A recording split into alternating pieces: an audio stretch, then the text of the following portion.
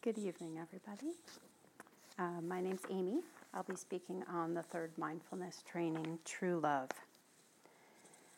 Aware of the suffering caused by sexual misconduct, I am committed to cultivating responsibility and learning ways to protect the safety and integrity of individuals, couples, families, and society. Knowing that sexual desire is not love, and that sexual activity motivated by craving always harms myself as well as others, I am determined not to engage in sexual relations without true love and a deep, long-term commitment made known to my family and friends. I will do everything in my power to protect children from sexual abuse and to prevent couples and families from being broken by sexual misconduct. Seeing that body and mind are one, I am committed to learning appropriate ways to take care of my sexual energy and cultivating loving kindness, compassion, joy, and inclusiveness, which are the four basic elements of true love, for my greater happiness and the greater happiness of others. Practicing true love, we know that we will continue beautifully into the future. I have to admit that when I was first asked to do this mindfulness training, I wasn't quite sure why this had come to me, and I always kind of feel like in my life things come to me for a reason. It took a while for me to understand what I had to consider with this training and how it's been, I've been working with it throughout my life. And then most recently, over the last probably 3 months of kind of dissecting it and understanding what it has really meant for me. And it's a really wonderful process. So if you do ever get asked to do a mindfulness training, I would say yes, because sometimes you never know what's going to come from it. And it's fun to explore it and see how you've worked with it. My journey with the third mindfulness training, True Love, begins with those two simple and beautiful words, true love. Thay says that love is the process of discovery. For me, the discovery process has been to know and love myself truly and deeply so that I can know and love others truly and deeply. In this talk, I'll focus on the first and last sentences in this training and how I've been working with true love. I've divided it into 3 parts: the inward journey, the outward journey, and concrete practices. The inward journey. Most of my work with the third mindfulness training comes from a focus within. The last 2 sentences read, "Seeing that body and mind are one, I am committed to learning appropriate ways to take care of my sexual energy and cultivating loving kindness, compassion, joy, and inclusiveness, which are the 4 basic elements of true love, for my greater happiness and the greater happiness of others.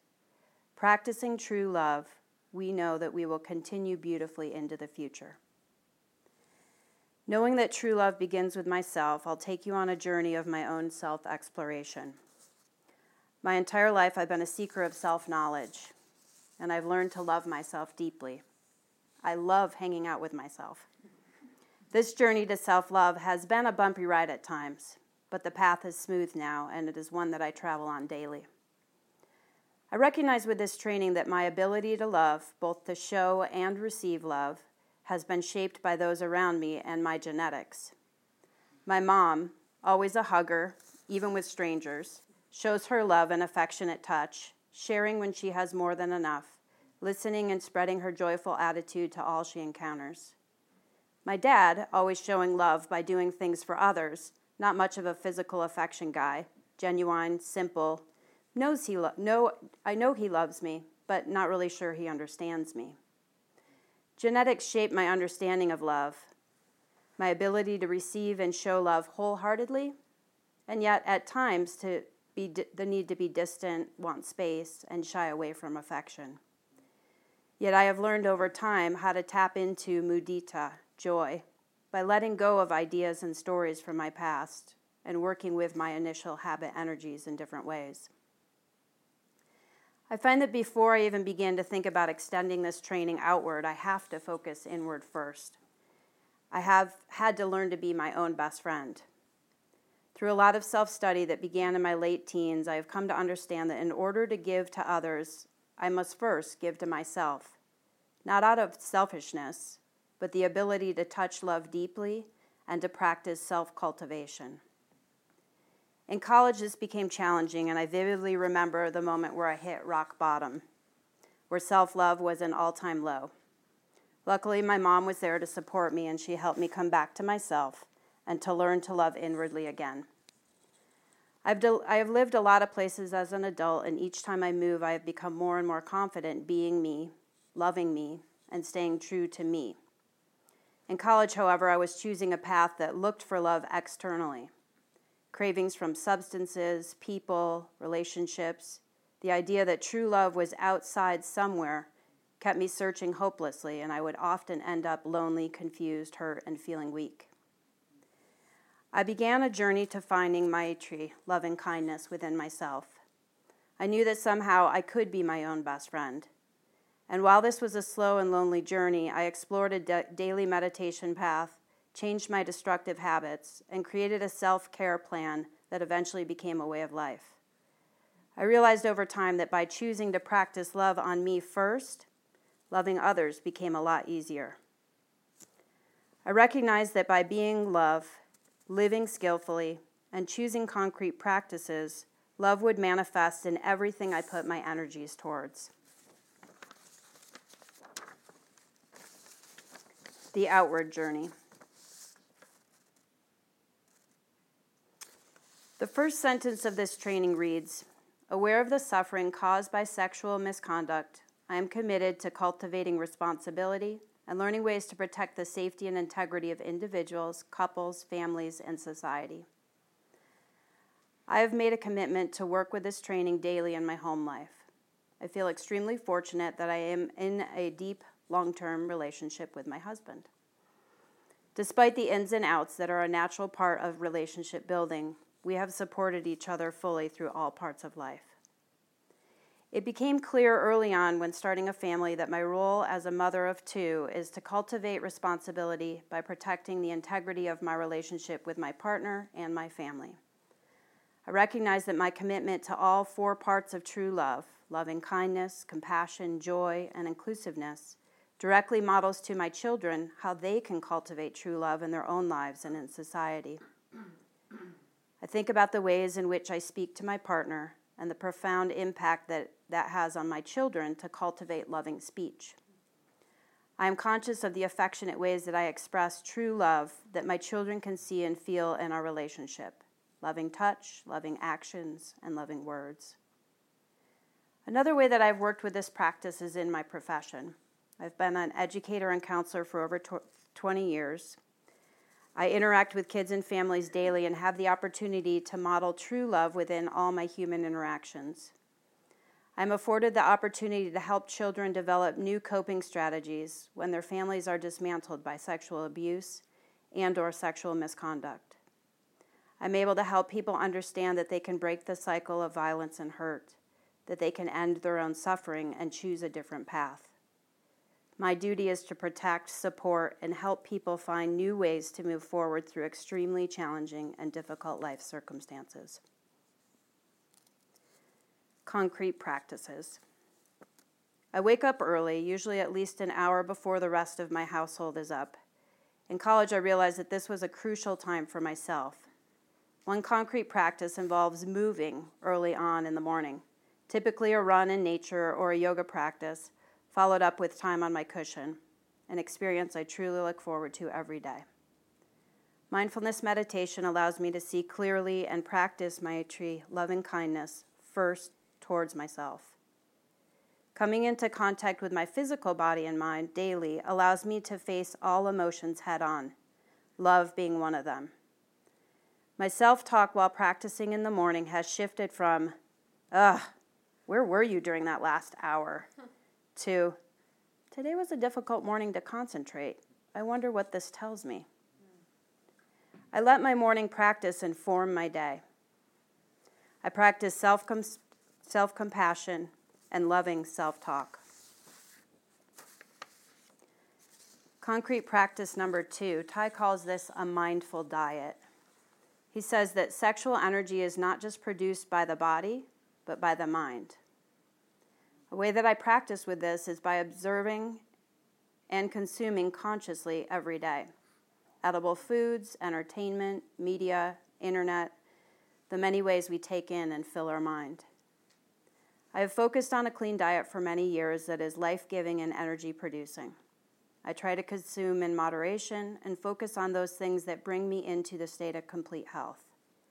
I stay away from social media, as I know for me, this could be a complete time sucker, and I have seen the ways that it has been used hurtfully.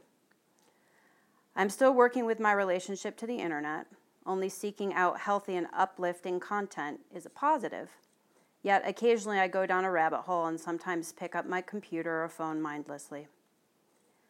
I have not been a TV watcher for years, and hearing the negative and usually depressing news on the radio has made me turn it off more than on. My favorite forms of consuming are through art and music, nature, and silence. Concrete practice number 3, loving kindness meditation or metta meditation.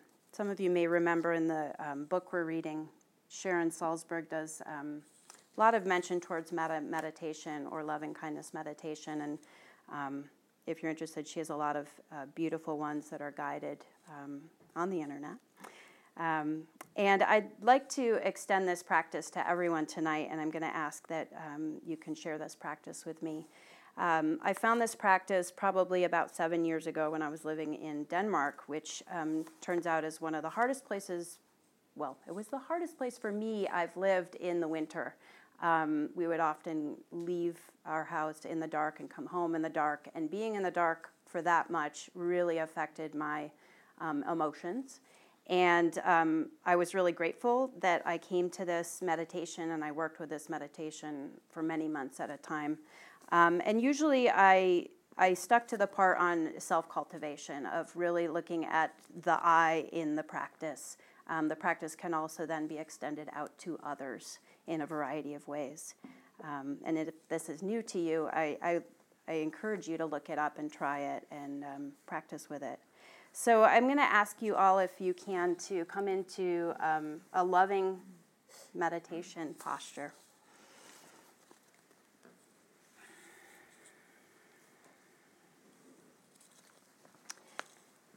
And if you wish, you can close your eyes, take your focus inward. I'm going to be reading this meditation in 3 different parts, and in between the 3 parts, you'll hear the sound of the bell. And that's a good chance to return to your breath and return to yourself as you are and cultivate love. After I read each sentence, you might choose to just review the sentence in your head silently. May I be peaceful, happy, and light in body and spirit. May I be safe and free from injury. May I be free from anger, afflictions, fear, and anxiety.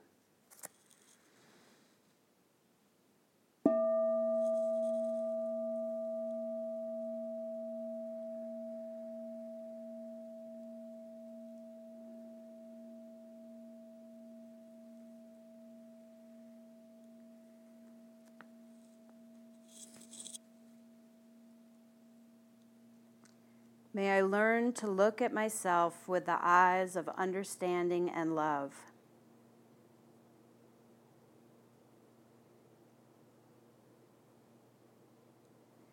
May I recognize and be in touch with the seeds of happiness within myself.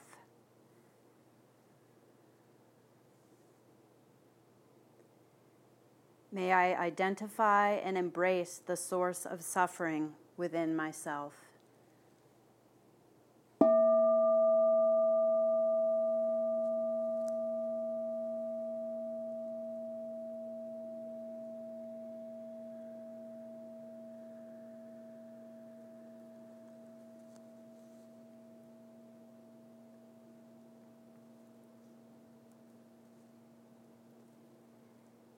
May I nourish the seeds of joy within myself every day.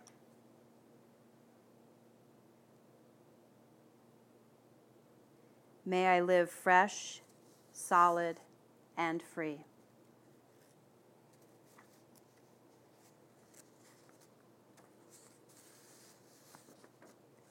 May I be free from attachment and aversion, but not be indifferent.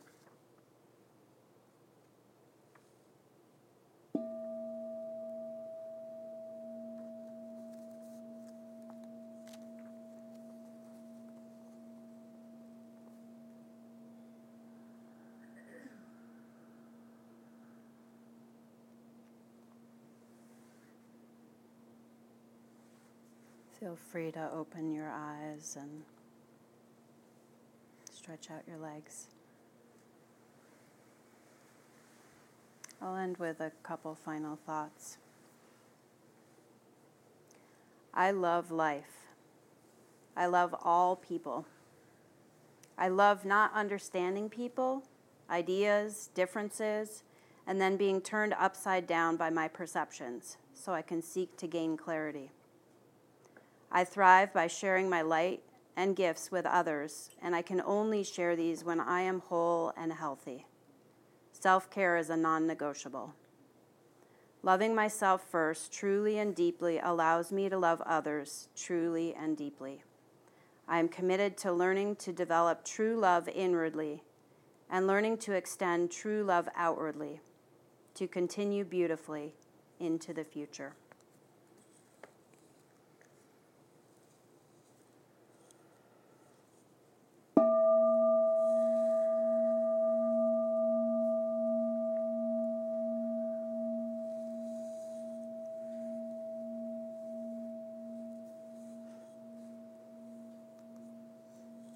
Thank you.